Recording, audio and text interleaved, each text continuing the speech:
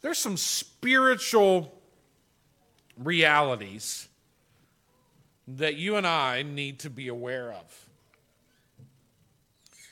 I'm going to take a break this morning from the book of Daniel, but really, I don't know so much that it's going to be a break, because it's going to kind of, I think, lead into where we'll be in the book of Daniel, Lord willing, next Sunday. But there's some spiritual realities that we need to be aware of. And I know we are, but you realize we're in a spiritual war, right? We're in a spiritual war. And I hope between this Sunday and, Lord willing, next Sunday, you'll grasp a hold of that reality in a more real way and act accordingly. Because I think we have a tendency at times to forget the spiritual realities that's going on even right now in this service. I remind you that Jesus said this of the devil. He said that the devil was a murderer from the beginning, and he has nothing to do with the truth, because the truth is there is no truth in him. When he lies, which is all he does, when he lies, he speaks out of his own character, for he is a liar and the father of lies. The devil is a master liar. He's a master liar. He tells us lies, and then if he gets you to believe the lie, then he'll tell you more lies to do with that lie, and he's just a master liar. It comes naturally to him. But not only is he a liar, he's a murderer. He's a murderer. His motive is murder, and his method is a lie. He knows that if he can get you to believe a lie, he can kill you spiritually. And here's another fundamental truth we need to understand about the devil, and that is he tells the biggest lies about the biggest subject, and that is God. And I've told you this many times, but the devil wants you to have a wrong concept of God. If he can get you to believe wrong things about God, he's got you right where he wants you. Because as A.W. Tozer said, no religion rises higher than its concept of God. You see, if he can get you to believe the wrong thing about God, or anything for that matter, if he can get you to believe the wrong thing, if he can get you to think the wrong thing, he knows he can get you to do the wrong thing. If we were to go back to the book of Genesis this morning and look at the account of the garden, we would of course find that the serpent, when the serpent deceived Eve, he began by trying to plant in her mind thoughts of negativity about God.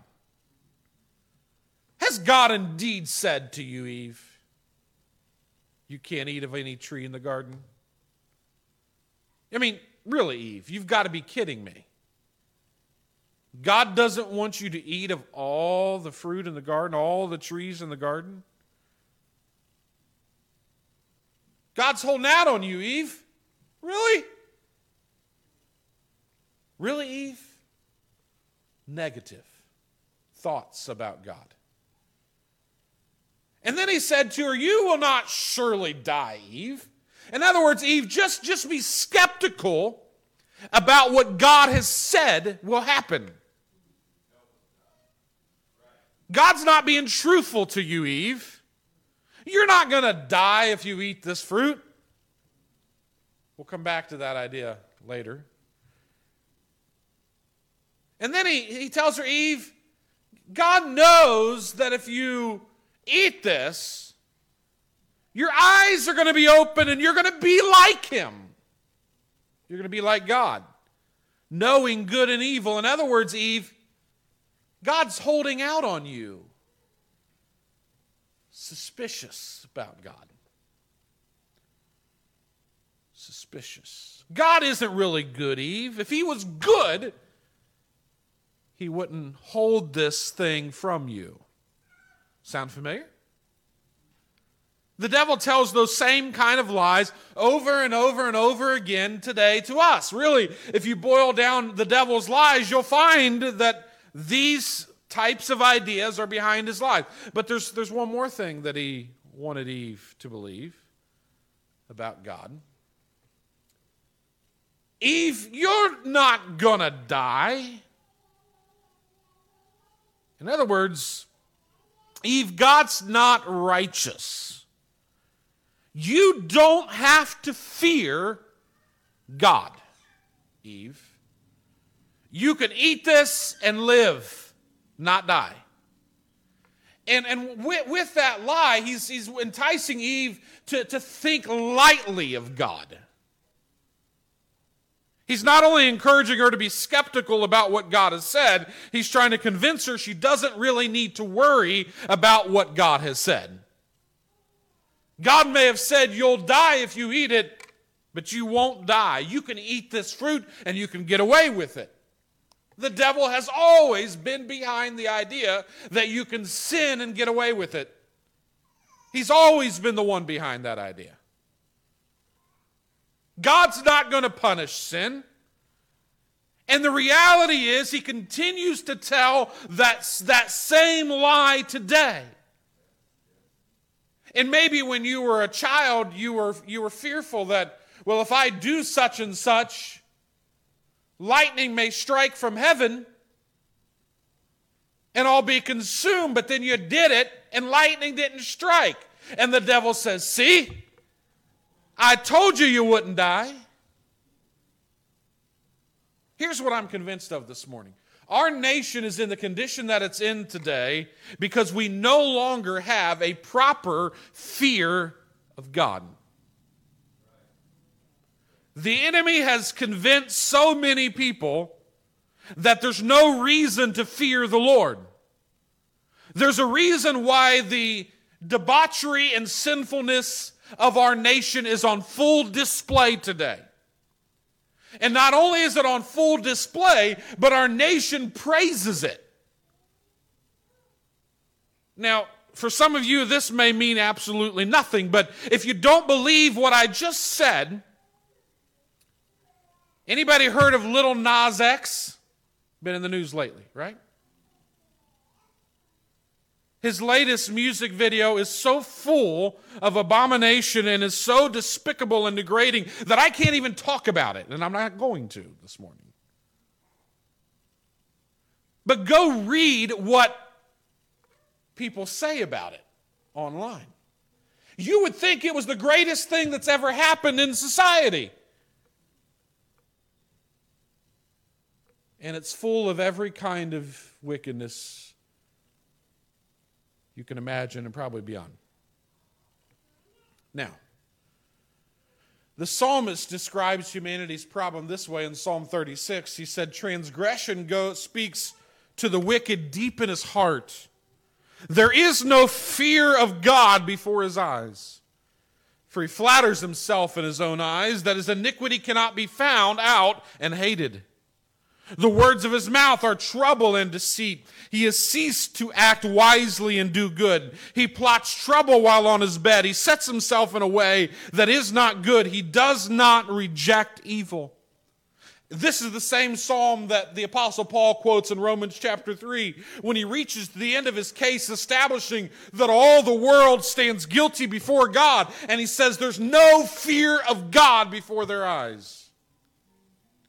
And that is the root of the problems that we're experiencing in our country. There's no fear of the Lord. The Proverbs tells us that the fear of the Lord is the beginning of wisdom, and the knowledge of the holy is insight, but we've decided that we're wiser than God. We've decided we know more than God. Why? Because we've believed the lies of the devil. And I want you to understand this morning that God's word is the inspired and inerrant and infallible word of God, even in all of its difficult parts. And we're going to talk about some of those difficult parts this morning. But there are some theological truths about the nature of reality that we ignore to our own peril. I told you last Sunday that God is not mean, but He is dangerous. He's not mean, but He is dangerous.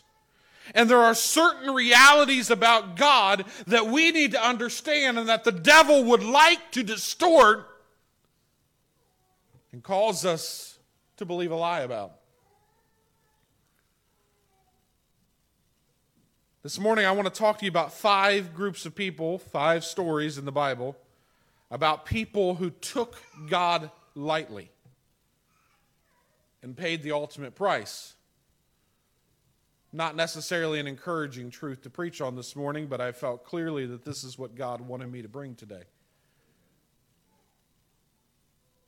The devil wants you to think lightly about God. Let's talk about Nadab and Abihu for a minute. Remember Nadab and Abihu? Nadab and Abihu were the sons of the first high priest, Aaron. They were anointed priests. They enjoyed incredible privileges, the incredible privilege of serving God in the tabernacle. Exodus 24 tells us some remarkable things about Nadab and Abihu. We're told in Exodus chapter 24 that Moses and Aaron, Nadab and Abihu, and 70 of the elders of Israel went up and they saw the God of Israel. There was under his feet, as it were, a pavement of sapphire stone like the very heaven for clearness. And he did not lay his hand on the chief men of the people of Israel. They beheld God and ate and drank. Nadab and Abihu saw God. What an incredible experience that must have been. But Leviticus chapter 10 tells us now Nadab and Abihu, the sons of Aaron, each took his censer and put fire in it and laid incense on it and offered unauthorized fire before the Lord, which he had not commanded them. And fire came out from before the Lord and consumed them, and they died before the Lord. Now, if you would read the previous 9 chapters of Leviticus, you would find out that God gives very careful instructions about how they were to live, how those in the tabernacle were to serve, how the priests were to operate. But for some reason, Nadab and Abihu didn't care. They offered strange, unknown fire on the altar and were consumed by fire. As I said, for 9 chapters, God gives careful instructions. He makes his instructions incredibly clear. And by the way, the sacrificial system was not for people who wanted to live like hell and not go to hell.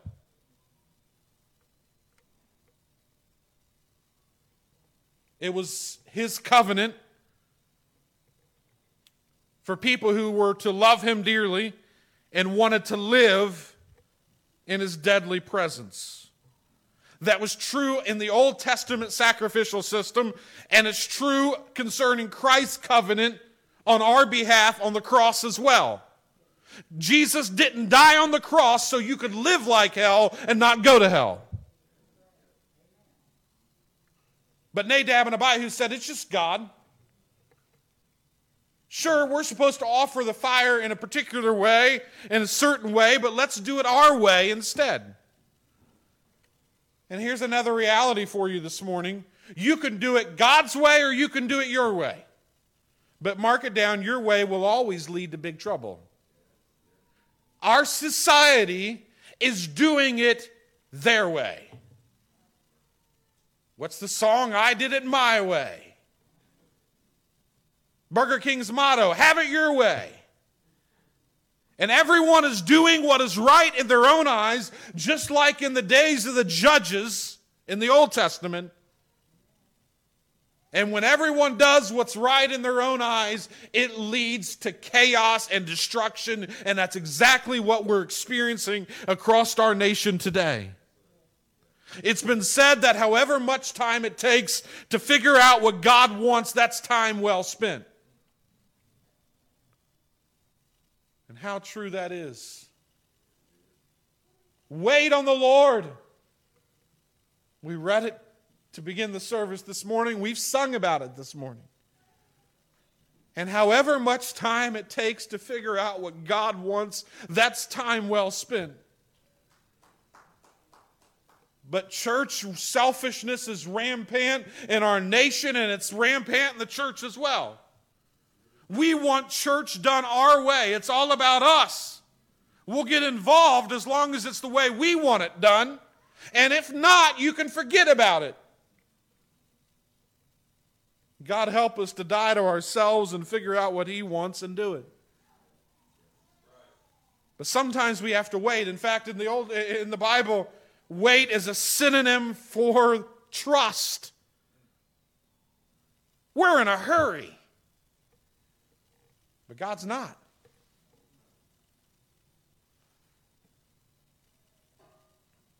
At the moment when God was establishing His presence on earth, Nadab and Abihu treated God lightly. And immediately after his sons were consumed by their strange unknown fire, Moses reminds Aaron. His sons have just been consumed by fire, and Moses says to Aaron, "This is what the Lord has said. Among those who are near me, I will be sanctified. And before all the people, I will be glorified." You take God lightly at your own peril. Don't think you can do things your way, that you can sin and get away with it. It's a lie from the devil. You may seem to escape earthly consequences for a while. You may even escape earthly consequences all the way down to your last breath. But listen to me this morning. God will not be taken lightly.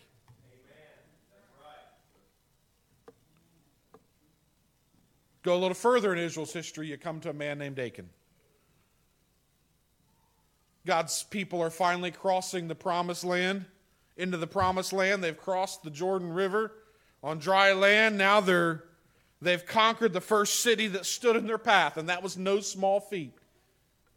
Jericho was a mighty fortified city, and as God's plans usually are, God's plan for conquering Jericho was a unique one.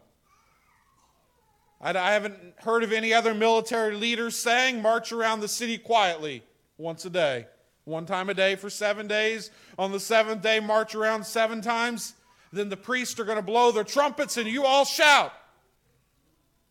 I think if I was in the military, I'd resign at that point, dishonorably discharge me. That don't sound like a good plan to me.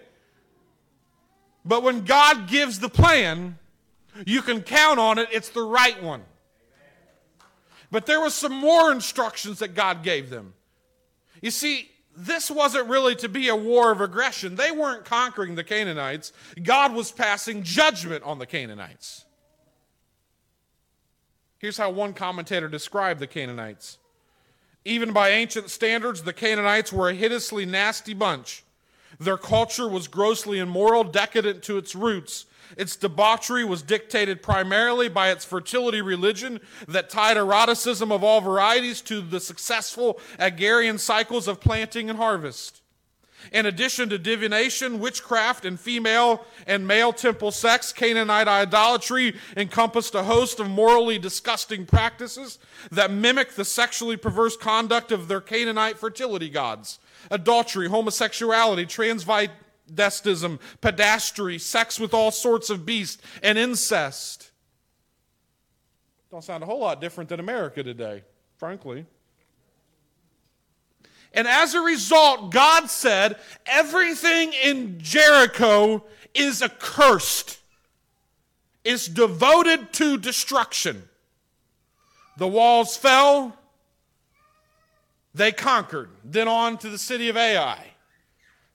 Joshua sent spies out to Ai. They came back and said, Joshua, this is no big deal. We only need 2,000 to 3,000 men. Leave everybody at home. Let them stay and rest in the camp.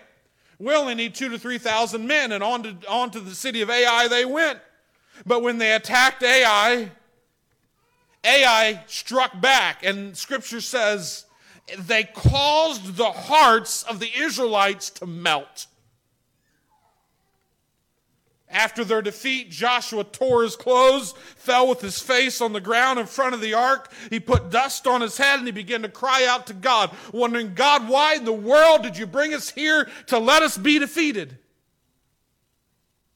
And God said, there's sin in the camp. You know the story. He soon learned that the defeat came because a man named Achan was greedy. He'd taken a coat and some silver and some gold from the spoils of Jericho. God had said it's devoted to destruction. Achan said, I'd like a little bit of it. And God's judgment was brought. He was stoned and burned with fire. Achan learned that day that what belongs to God, when you lay your hand on what belongs to God, it's deadly. And everything in Jericho belonged to God. Dennis Kinlaw said, don't keep your thumb on the scales. And at the moment God was giving the land to his people, a land that was to be God's sanctuary, a land that was precious to God, so precious that God said you can never sell it. You have to keep it in the family. At that moment when God's promise to Abraham was being fulfilled, at that pivotal moment when God said everything in Jericho is cursed and it belongs to me, at that moment Achan treated God lightly. And remember this morning, keep your hands off what belongs to God. This church doesn't belong to me, and this church doesn't belong to you. It belongs to God. Keep your hands off what belongs to God. You go a little further in Israel's history and you find a man named Uzzah. You remember the story. It's been a dark time for Israel. It appears Moses' tabernacle had been burned. Israel went out to battle against the Philistines. They thought, well, if we take the ark out there, maybe it'd be like the Raiders of the Lost Ark and Indiana Jones, and we can just conquer. Maybe they probably didn't think all that, but you know what I'm saying. The Philistines captured the ark. They put it in the temple of their god Dagon, and in the night, the idol of Dagon fell face down before the ark. Well, they thought that's strange, and so they picked the idol back up and put him back there, and that night, the idol fell back down again, face down in front of the ark, only this time the heads and the hands were broken off. And then the people in the city all began to get tumors and die. Something had to be done, but for 6 months, after 6 months, the Philistines said, we got to get rid of this ark, and so they put it on a cart, pulled by 2 milk cows, and the cows made a beeline straight for the city of Beth Shemesh. And from there, it was taken to Kirjath Jearim, where it would stay for the next 60 years in Kirjath Jearim. David eventually becomes king. He decides it's time to take the ark and bring the ark back. And so he sends the priests to go get the ark at Kirjath Jearim. So what do? Well, the Philistines put the ark on a cart with a couple milk cows. We'll do better. We'll put it on a new cart with some oxen. And as those oxen are bringing the ark on that cart, one of the oxen stumbles, and Uzzah reaches out his hand to steady the ark, and God strikes him dead. You see, well, wait a minute, but it's just a box. What's the big deal? Seems like such a minor thing. I mean, after all, do you want the ark to fall in the mud? But God had made it very clear that the Levites were never to lay their hands on the ark. The ark was to be carried by poles. It wasn't to be carried on a cart, and it wasn't to be touched. And if you read the story, you find out David's initially angry with God because of this. But David should have known better. But not only should David have known better, the priest and the Levites should have known better.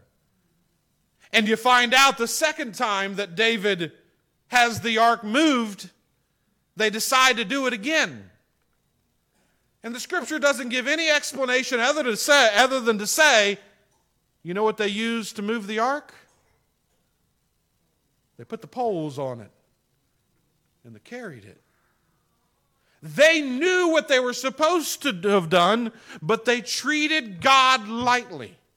Oh, sure, God says carry it with poles, but what's the big deal? Let's put it on a cart. It's easier that way. I mean, after all, who wants to lug this thing all these miles from Kirjath Jearim to Jerusalem?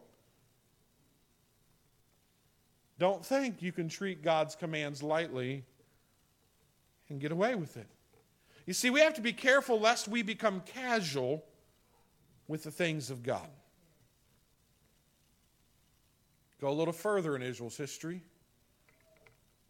and you read about a man from Judah. All we know of him, we don't even know his name. He's just the man of God from Judah. We don't know his name. The only thing we know is his story. God told the man of God, go to King Jeroboam and tell King Jeroboam, I'm not happy with his perverted worship. And so he did what he was commanded. And in the process, King Jeroboam reached out his hand and commanded the man of God be seized. And when Jeroboam reaches out his hand, God shrivels up Jeroboam's hand. So what's the king do? He begs the man of God, pray for me that my hand will be restored. So the man of God prays, and God restores King Jeroboam's hand. And then the king begs this man of God, stay and eat with me. And the man of God said this, he said, even if you were to give me half your possessions, I would not go with you, nor would I eat or bread or drink water here. Now why? For I was commanded by the word of the Lord, you must not eat bread or drink water or return by the way you came. So the man of God turns down Jeroboam's supper meal, and he goes home a different way. But along the way, he gets tired, and he sits down under a tree. You can imagine that, oftentimes when you've been on a spiritual high for a while, you're headed back home, the adrenaline just kind of runs out. You ever felt that way after camp meeting? You're just tired. All the adrenaline's gone. And the man of God's sitting under the tree, and he's hungry and tired, and an old prophet comes by. And the old prophet invites the man of God to come home with him and eat with him. And this unnamed man of God tells the old prophet God's instructions. God said, don't eat bread, drink water, don't go the same route home. And at this point, 1 Kings 13 tells us the old prophet answered and said, I too am a prophet. And an angel said to me, by the word of the Lord, bring him back with you to your house so that he may eat bread and drink water. But he was lying to him. So the man of God returned with him and ate and drank in his house. While they were sitting at the table, the word of the Lord came to the old prophet who brought him back. He cried out to the man of God who had come from Judah. This is what the Lord says. You have defied the word of the Lord and have not kept the command of the Lord your God gave you. You came back and ate bread and drank water in the place where he told you not to eat or drink. Therefore your body will not be buried in the tomb of your ancestors. When the man of God had finished eating and drinking, I can just imagine he drug out that meal as long as possible. He probably had seconds and thirds and dessert because he knew when he was done eating it was all over for him. The prophet who brought him back saddled his donkey for him, and as he went on his way, a lion met him on the road and killed him, and his body was left lying on the road with both the donkey and the lion standing beside it.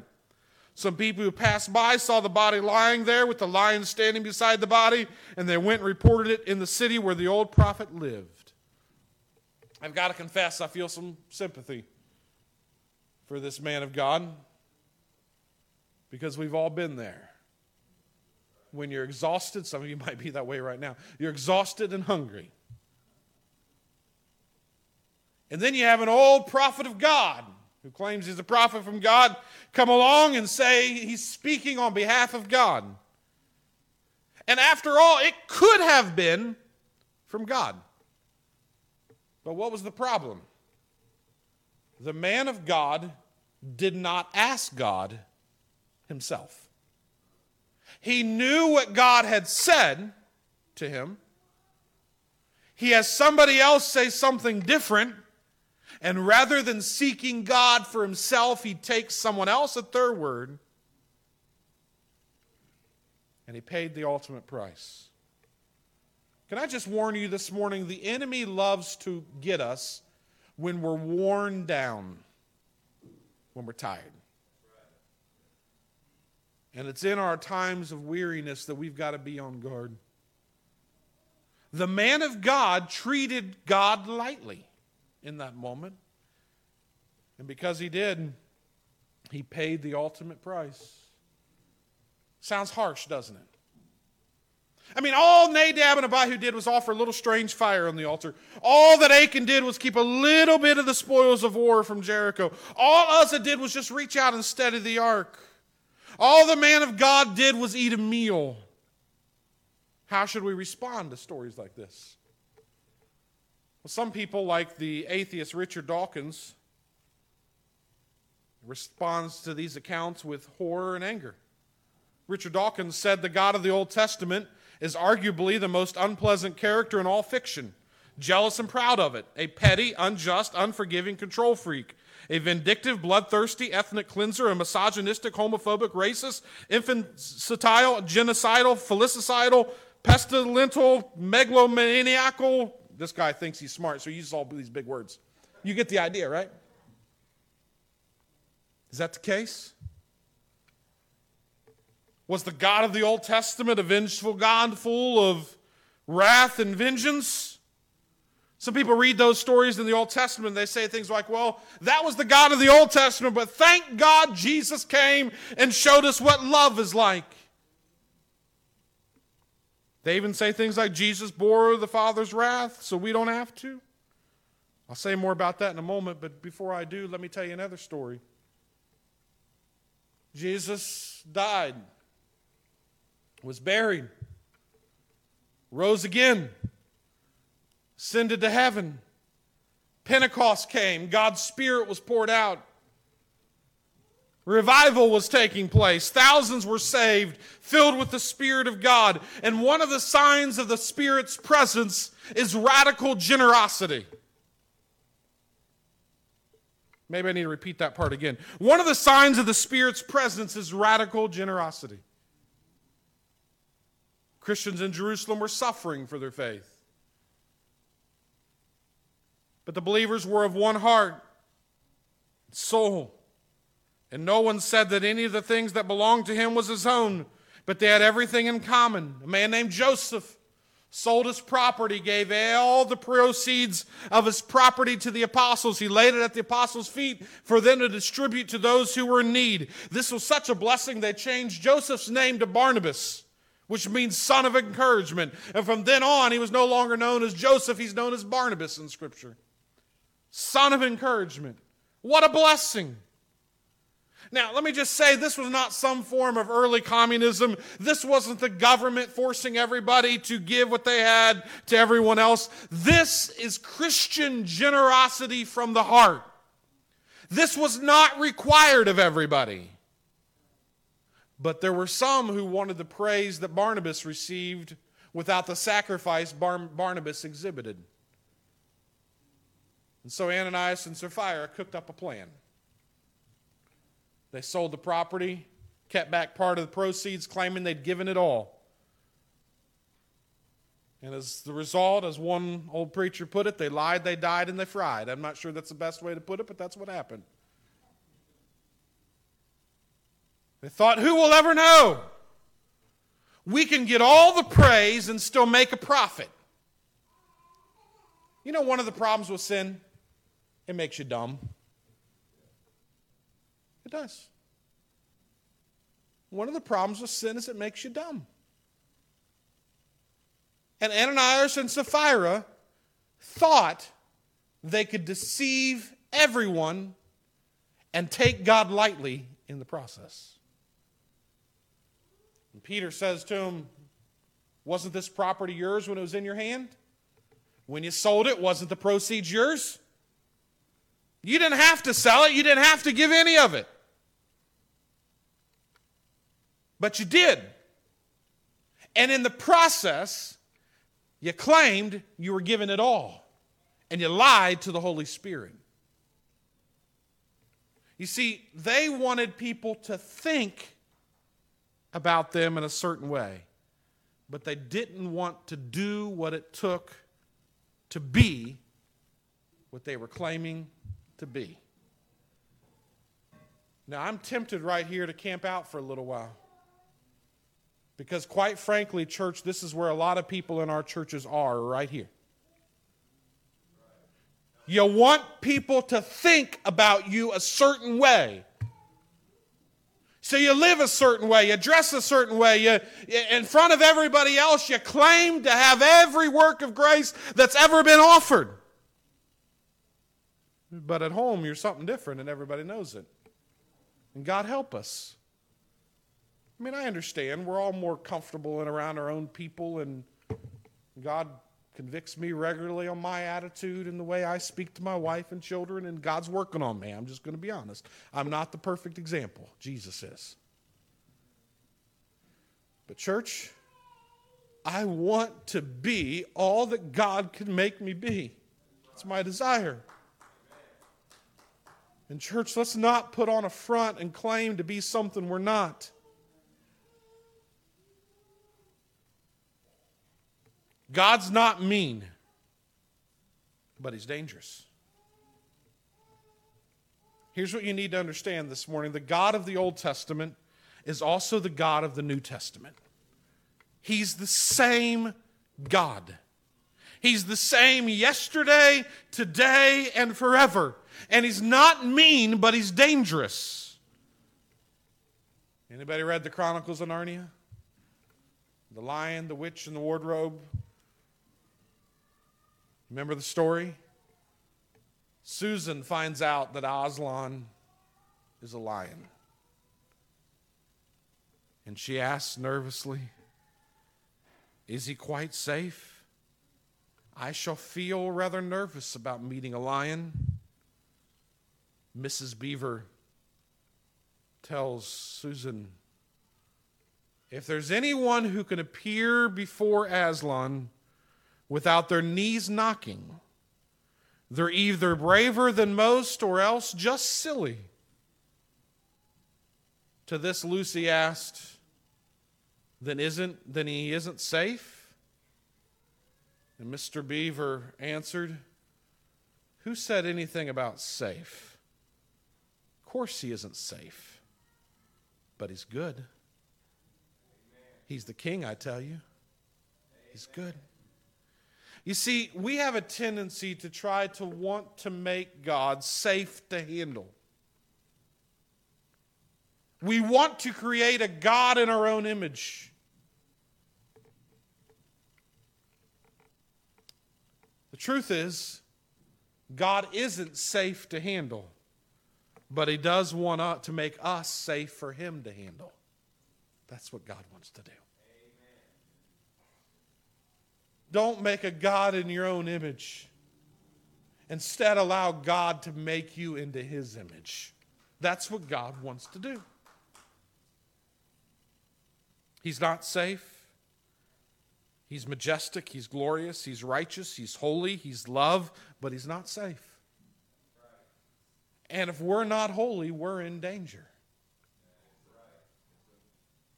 I read a story about a man 32-year-old man in Australia who he decided to put his fighting skills to the ultimate test. He had been told by his kung fu instructor that he'd reached a level where he could now kill animals with his bare hands. Well, he decided he'd try it out. So he snuck into the Melbourne, Australia Zoo. He scaled the lion enclosure. But there was more than one lion. There were several. And anybody know who won that battle? The zookeepers found the remains of the man the next morning. Now, you question a man's sanity, of course. How could anyone hope to take on a pack of lions with his bare hands, no matter what training you've got? It's just foolishness. Church, let's not take God lightly.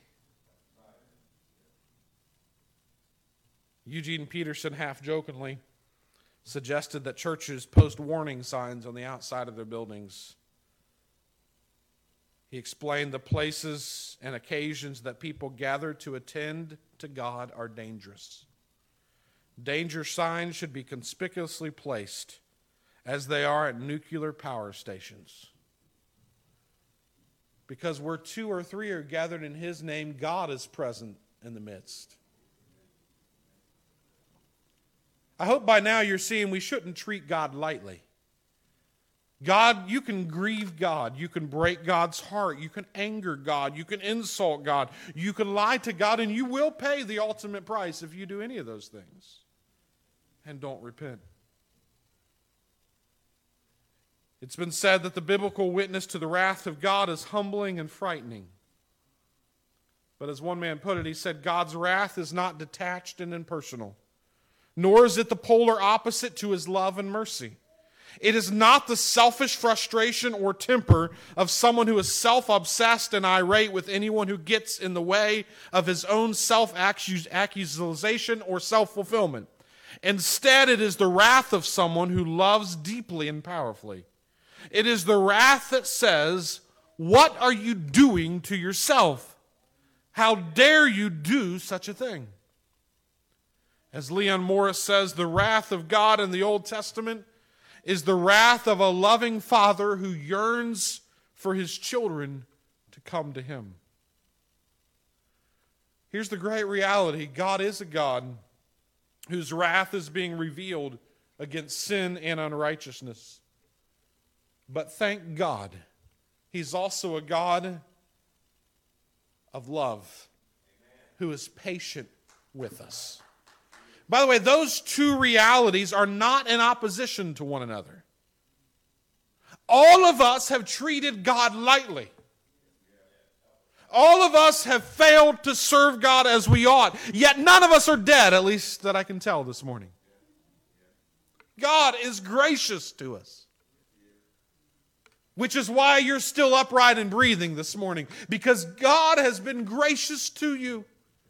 And if you're here this morning and you've been treating God lightly, I want you to understand that it's God's grace that it gives you yet another opportunity to humble yourself and confess your sins and repent, and you'd better do so before it's too late.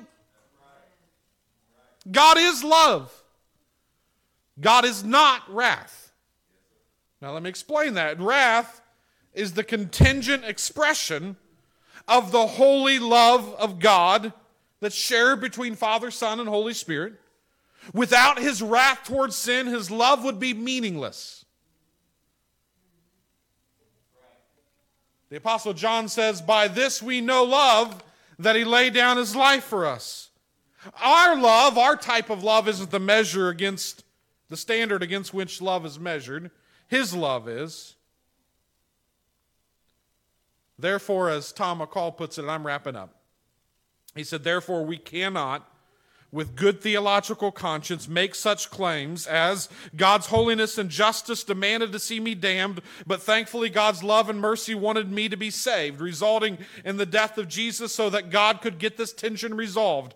Nor can we say that part of God called for my damnation while another part wanted my salvation. So Jesus died to deal with God's problem as if the real problem were within God. The real root of the problem that Jesus came to deal with, according to Scripture, is our problem. It is sin. God's wrath is not the product of his holiness, while his mercy is the expression of his love. God's righteous wrath is the contingent expression of his holy love. We did not love God, but had rebelled in sin against God. God's love for us, love that we cannot even begin truly to grasp apart from the incarnation of love in Jesus Christ, is the reason that he sent his Son. The Son came for a specific purpose. He came to deal with our sin and secure our salvation. The love of God is a holy love.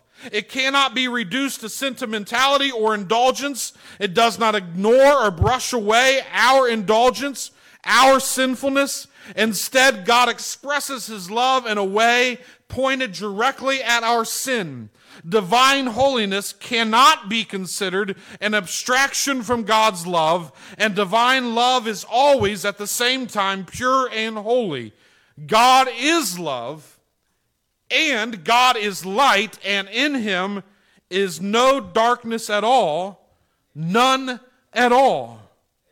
And because there's no darkness in him, and because he is love, his wrath is a contingent expression of his love. In Exodus 34, Moses had destroyed the tablets with the Ten Commandments on them. And God told him to cut out some new stone. He was going to write them again. And then God says this: the Lord, Yahweh, a God merciful and gracious, slow to anger, and abounding in steadfast love and faithfulness, keeping steadfast love for thousands, forgiving iniquity and transgression and sin. That's the love of God. But who will no means clear the guilty, visiting the iniquity of the fathers on the children and the children's children to the third and the fourth generation. Our God is a merciful and gracious God. He is not mean, but he is dangerous. And if you refuse to repent, you do so to your own peril, because his love requires that he also deal with sin. He's dealt with sin on the cross. And all you need to do is put your faith in him and his sacrifice. But if you refuse to accept the gift that he offers to you, you do so to your own peril. And can it be that I should gain an entrance in the Savior's blood? Died he for me who calls to Spain, for me who him to death pursued. Amazing love, how can it be that thou, my God, shouldst die for me? I want you to stand with me this morning. Church, we must not take God lightly. The devil is doing his best to convince us that you can take God. God said he will judge sin. You don't need to worry about that, Eve. Don't worry about it. You'll be all right. You'll be all right. You're not going to die. Don't believe his lie.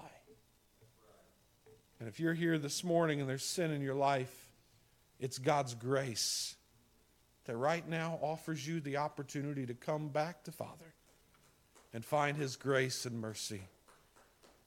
I want to pause for just a moment and offer you an opportunity today. If there's sin in your life, come to Jesus. Come to Jesus. He bore your sin upon the cross. I was guilty of crucifying my Savior. I was guilty of crucifying my Lord. It was my sins that nailed him to the cross. I was guilty. Anybody need to pray this morning? Father, I'm grateful today that you are a God who is love, a God of patience, a God of mercy, and a God of grace. But, oh Lord, help us not to take you lightly. The fear of the Lord is the beginning of wisdom. Lord, I'm thankful that you're not mean. But Lord, we recognize this morning that you're not to be trifled with either. Over and over again in Scripture, we read stories of those who took you lightly, who believed the devil's lie and refused to follow your instructions, and as a result, bore the consequences for their sin. And Lord, there are those here this morning who have sin in their life. And Lord, unless they humble themselves, unless they repent, they will bear the consequences of their sin. But Lord, we're thankful this morning that they don't have to, because Jesus, you took their sins to the cross. You opened the way of salvation for everyone who would believe, who would repent of their sins and turn by faith to you. And so, Lord, I pray that if there are those here right now that your Spirit is speaking to, that you would help them, Lord, to humble themselves and confess their sins and turn to you. And Lord, I also pray for us who are believers in Jesus. Lord, forgive us for the times when we've taken you lightly. We've not shown the proper reverence to you that we ought. Help us, Lord, not to become casual about the things of God. But Lord, help us to be holy as you are holy. I pray this in Jesus' name. Amen. Amen. God bless you.